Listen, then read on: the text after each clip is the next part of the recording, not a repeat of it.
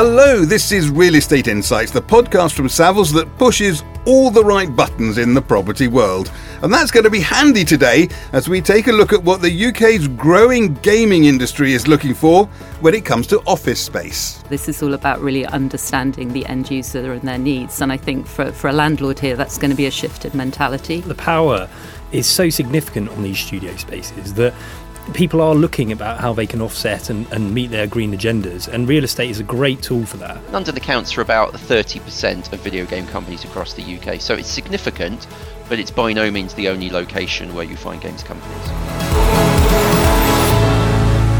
I'm Guy Ruddle, and I'm joined by three people with their fingers on the controllers of the gaming sector. Sam Collins is Head of Commercial and Membership at UKI, the Association for UK Interactive Entertainment, and he's been in the industry for more than 20 years. Sam, welcome to Real Estate Insights. Hello there, Guy. Great to meet you. It's lovely to have you on the podcast. Rob Pearson is a Director of Office Tenant Representation at Savills. He concentrates on advising occupiers on their specific office requirements. Rob, welcome to the podcast. Morning, Guy. Thanks for having me. And Nikki Whiteman is no stranger to Real Estate Insights. Nikki is Director of Emerging Trends at Savills. She's part of the Global Occupier Trends team and focuses on innovation, technology and future trends. So, let's get going. Sam, can I start with you and ask about this sort of the global gaming industry and what's happening with it? And I imagine it's growing and probably growing quite fast, is it? Yes, indeed. Yeah, I'm delighted to report that the global games industry reached the princely sum of $200 billion this year in its annual valuation, with over 3 billion people playing games now across the world, which is an amazing stat, and it's nice to meet those big benchmark numbers. The UK absolutely plays its part in this. We published, as UKI, the trade association, the consumer spend values last week for 2021, and another year of growth. I'm delighted to report that. And what we talk when we talk about the wider tech industry, about the UK being a sort of a tech hub, and attracting lots of tech businesses. Is that really true in gaming as well? Yeah, I mean, there are certain elements that you need to make a video game company, someone that's creating this amazing content. And my company, the Trade Association's objective is to make the UK the best place to make video games. So to create that whole infrastructure and all of the ecosystem that you need. But fundamentally, it's about the people. And in order to make a great video game, you need to have that combination of creativity, but also technical skills. And that is where the UK is absolutely the best. And Rob, when you're talking to, you call them occupiers, but, gaming companies, basically, do you get that sense that Sam's talking about of sort of energy and excitement and growth and everything when you're chatting to them? Yeah, absolutely. So I act for a number of international gaming companies across the UK and globally, and all of them are growing their headcount. And they're quite unique in the fact that they are office users, they're space users. Post-pandemic, people are looking about their occupational density, whether they need to be in the office. These businesses are developing, they're collaborating, and really unique in that respect. And therefore, headcount growth because of revenue growth is resulting in space growth as well. And when we say the UK, where do we mean? There's certainly some hubs around the UK. Guildford in the southeast traditionally has been a quite a hot spot for gaming. But then you've got a number of gaming businesses in central London, and also clustered around some of the knowledge bases, some of the universities in the UK. Newcastle, we're seeing growth in that market specifically. People are very considerate as well about cost of living, cost of housing, etc., and therefore not always being located in central London, because there is salary pressures on these gaming businesses. It's taking more people to develop these amazing, all-encompassing games. So your staffing count is increasing, and there are pressures on revenue. Robert, you're right about it. Just to talk about that pressure on staffing. I mean, there are just over 30,000 employees in the video game industry, direct employees in the UK, but there's nearly 3,000 vacancies as of today. as Robert says, this growth is driving expansion, encouraging studios to expand. There's lots of mergers and acquisitions, investment. We'll probably reference that later, but they're all driving more people, more companies wanting to recruit more people in the games industry. And yes, they are all over the UK. You mentioned some of the districts in London. London accounts for about 30% of video game companies across the UK. So it's significant, but it's by no means the only location where you find games companies. And Nikki, obviously your office space is important, but there are certain sectors where it's really important. The image that you're creating with your office is really important, and tech is one of those things. Is gaming, do you think? Yeah, I think for all occupiers of property, your space is going to be important, certainly for this sector. I mean, I think it's interesting. We're talking about offices. I know, Rob, you're going to want to jump in here. I think, the type of space that these companies need is really quite bespoke and quite different. I think we normally talk about studio spaces, and the kinds of space that you'd want to think about would not be a typical office space. I mean, Rob, this is definitely your domain. This is what you're doing every day. Yeah, I mean, studio is a function within an office space.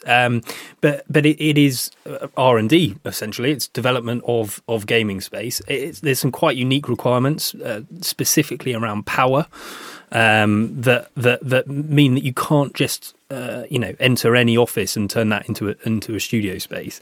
In terms of the requirement of the office and how important it is, I mean, Sam's point about number of vacancies. The war for talent is phenomenal across all industries, but specifically gaming at the moment. And therefore, any tool at your disposal to get ahead of your competitors is really valuable. And office space will clearly sit in that toolbox. I mean, I say, coming back to the talent piece, which I feel we're going to be talking about a lot in this sector, one of the things I think that is interesting is where and how the industry will cluster, particularly around education. I mean, we've touched on this already, but that relationship between the talent pool and educational providers, we're seeing that in places like Here East, here in London, where you've got staffs on the campus. And so that sort of talent pool, I think we'll see that as being really important. I mean, I also want to give a shout out for the Scottish games industry, places like Abertay and Dundee. Scotland has a huge tradition within the games industry, and I think it's we wouldn't want to miss out on that conversation. Quite right. That's really interesting, that you're talking about wanting to be close to education, like Staffordshire University in Here East and the like. I sort of imagined that the cluster dynamic would be more around tech, and that gaming companies would want to be near other tech companies. But is that not so much the case? Well, you need to be near the talent. I mean, we've talked here about the shortage of talent. I mean, the shortage is created by expansion and demand, so it's not a surprise. Put yourself in the shoes of a studio today. The most important thing is your people. I think perhaps you're right that in years gone by, being near another games company, a friendly business, being part of an environment where there's an ecosystem where you've got good lawyers and you've got good tech companies, you've got all of these different infrastructure things. That's pivoted. You've got to be where the people are now, because the people are your number one resource. And I think that's where the games industry sits today. And a lot of the talent comes from universities, but it's not the only talent pipeline. We're making games that are appealing to everyone in the country. So your games have to be diverse. They have to be inclusive, because that's who your audience is. So some of those established traditional routes are being broken down as we try and attract talent from different areas. Yeah, and I think that's sort of reaching out to grassroots gamers. I think that's really important. And I think that's something the industry really focuses on. And again, trying to build that sort of community. So there are various, and I'm absolutely endorsing Sam's point about just building diversity in this space, which is absolutely huge. Let's talk a little bit, if we can, about sort of specific office requirements or building requirements for this industry. You guys have talked about these places being studios rather than offices.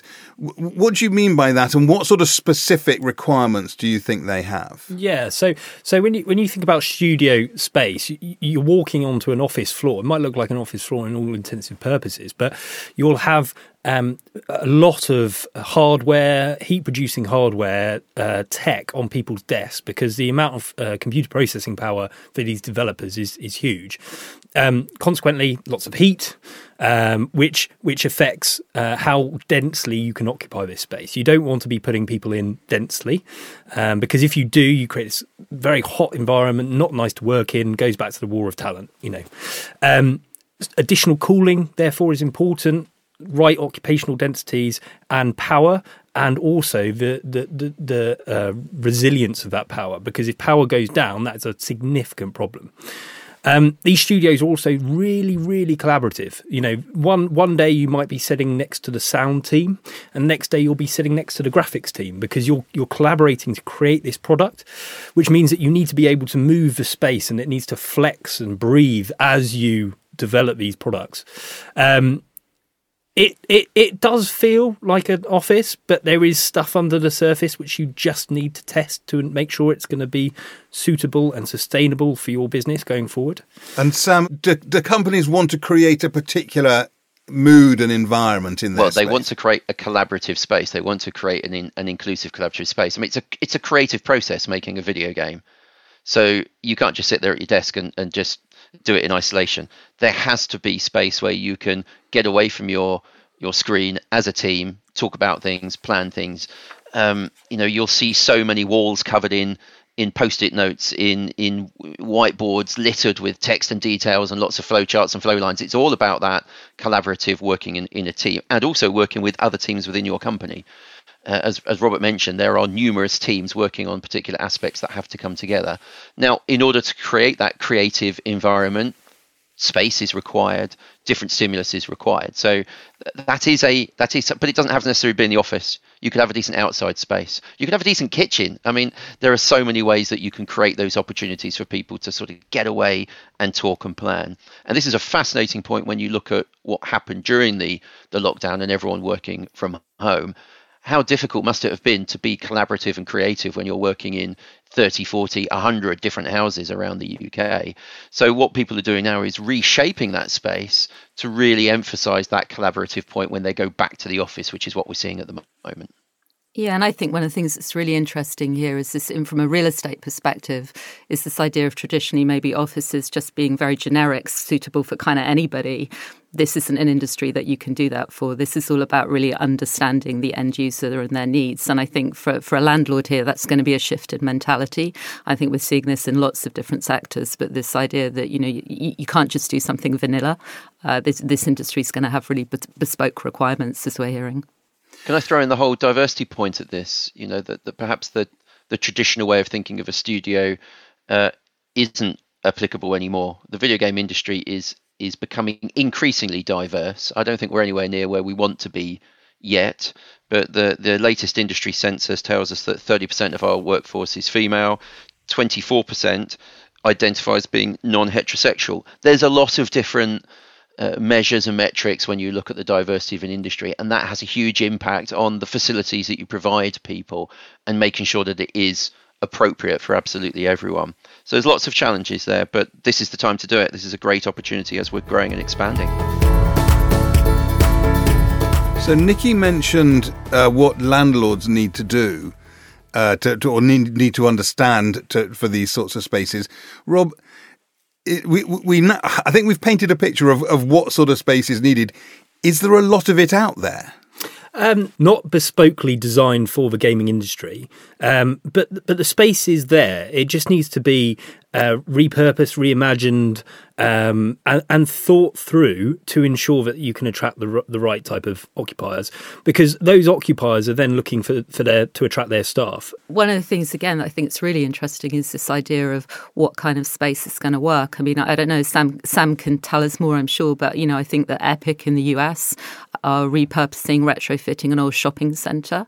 I think that idea of kind of thinking differently about what a great HQ space might look like. I mean, there's certainly a lot of shopping centres that lend themselves to being repurposed and reused. And again, that thinking about sustainable space, existing buildings that can be retrofitted, reused, that, environmental impact is going to be huge for this industry, as with every other industry. So thinking about space in a sustainable way. And Rob, the power requirements, I think that's going to be a huge thing thing for this industry to be thinking through. Yeah, that's exactly what I was going to come on to. The power is so significant on these studio spaces that people are looking about how they can offset and meet their green agendas, and real estate is a great tool for that. It has such a significant impact on their impact on the environment, and therefore selecting the right building, it can really benefit both landlord and tenant. But what we've tended to do in this last few minutes is talk about what landlords need, and we spend a lot of time on Real Estate Insights talking about what landlords or developers need to do and the way they need to behave. But the adage that every problem you've got is your problem, not somebody else's problem. For the occupiers right now, Rob, if there are more and more occupiers and these buildings there aren't that many of these buildings there, what do they need to be doing? How do they need to be thinking right now to make sure that in the short term, at least, they get the right space? They need to be ahead of the curve. We're in a market where there's a fundamentally low supply of grade A office space, and consequently, making sure you're looking well in advance in the medium term to make sure you're ahead of any development pipeline is vital. In the short term, you can look at your current portfolio and manage that effectively. You can restructure. We're talking about home working earlier and the benefits of that and how that has worked during lockdown, albeit not as effectively as being in the office.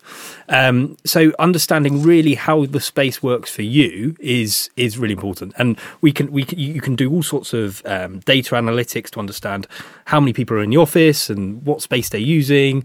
That is the short-term fix, but the long-term, you need to get the right building. It's got the right specifications, environmental credentials, and ultimately, the number one point, being located in a place where you can attract talent.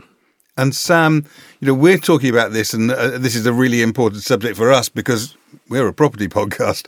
So obviously that's the case. But for your members, is this a really sort of top of mind, top of the agenda issue? It absolutely is.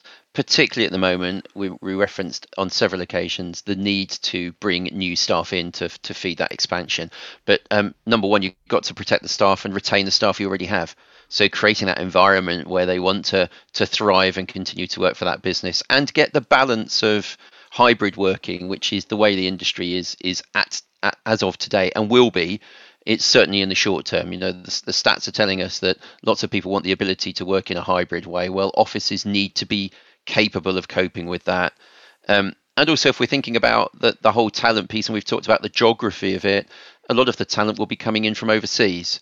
How do we make sure that international people, when they come and see the offices that you've got in the UK, that gives the right impression when you're trying to encourage talent to come into the UK?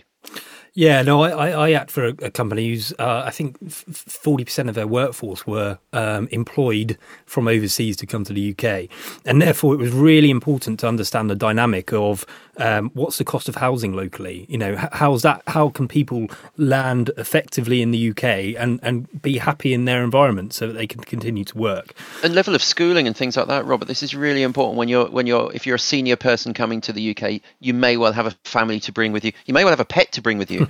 Is this the right environment, the right geographic location to bring your family to? It's such an important consideration. So perhaps less emphasis on what the building looks like on the outside and more about what it looks like on the inside, but where is it located in general is absolutely crucial. Now, that's all very well and good, but we've got to get to our feature, Tell Me Something I Don't Know, where you have to tell me, and our listeners, of course, something that might be a bit surprising, only a little nugget of information, a little thought. Where should we go first? Sam, we'll leave you till last, seeing as you're the industry expert.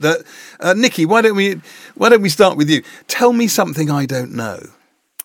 Something, I don't know if you know, but I think is quite interesting, that I think when we think about games and play, but also the idea of really what this industry has the capacity to do, I think something like the Uncensored Library is really interesting. It exists within Minecraft, created by Reporters Without Borders, and it just kind of shows the scale of thinking, I guess, and creativity within this sector and the impact that it might have.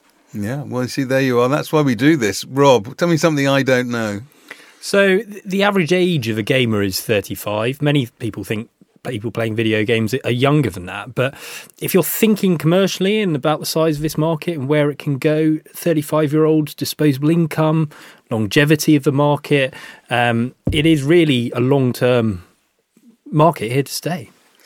And Sam, I'm a lot older than 35 and honestly, if I'm honest, not much of a gamer. So I don't think it's going to be hard for you to tell me something I don't know. Recently, there was the biggest ever acquisition in the entertainment sector in the world, and it was a video game acquisition with Microsoft buying Activision Blizzard for $69 billion. Thank you all so much for being part of this. I, for one, have learned lots of stuff today. If all that's done is whetted your appetite for more information, there's plenty of stuff on this sector and all sorts of other sectors on the research section of the Savills website, savills.co.uk/research. That's it for this episode of Real Estate Insights. Thank you very much for listening and see you next time. This podcast is for general information only and should not be considered professional advice. Savills accepts no liability or responsibility for any direct, indirect or consequential loss arising from the use of, reference to or reliance on this podcast or its content. Savills makes no warranty as to the accuracy of the information in this podcast. This podcast and all copyright in this podcast is the property of Savills, and it shall not be used, reproduced or quoted in whole or in part without Savills' prior written consent.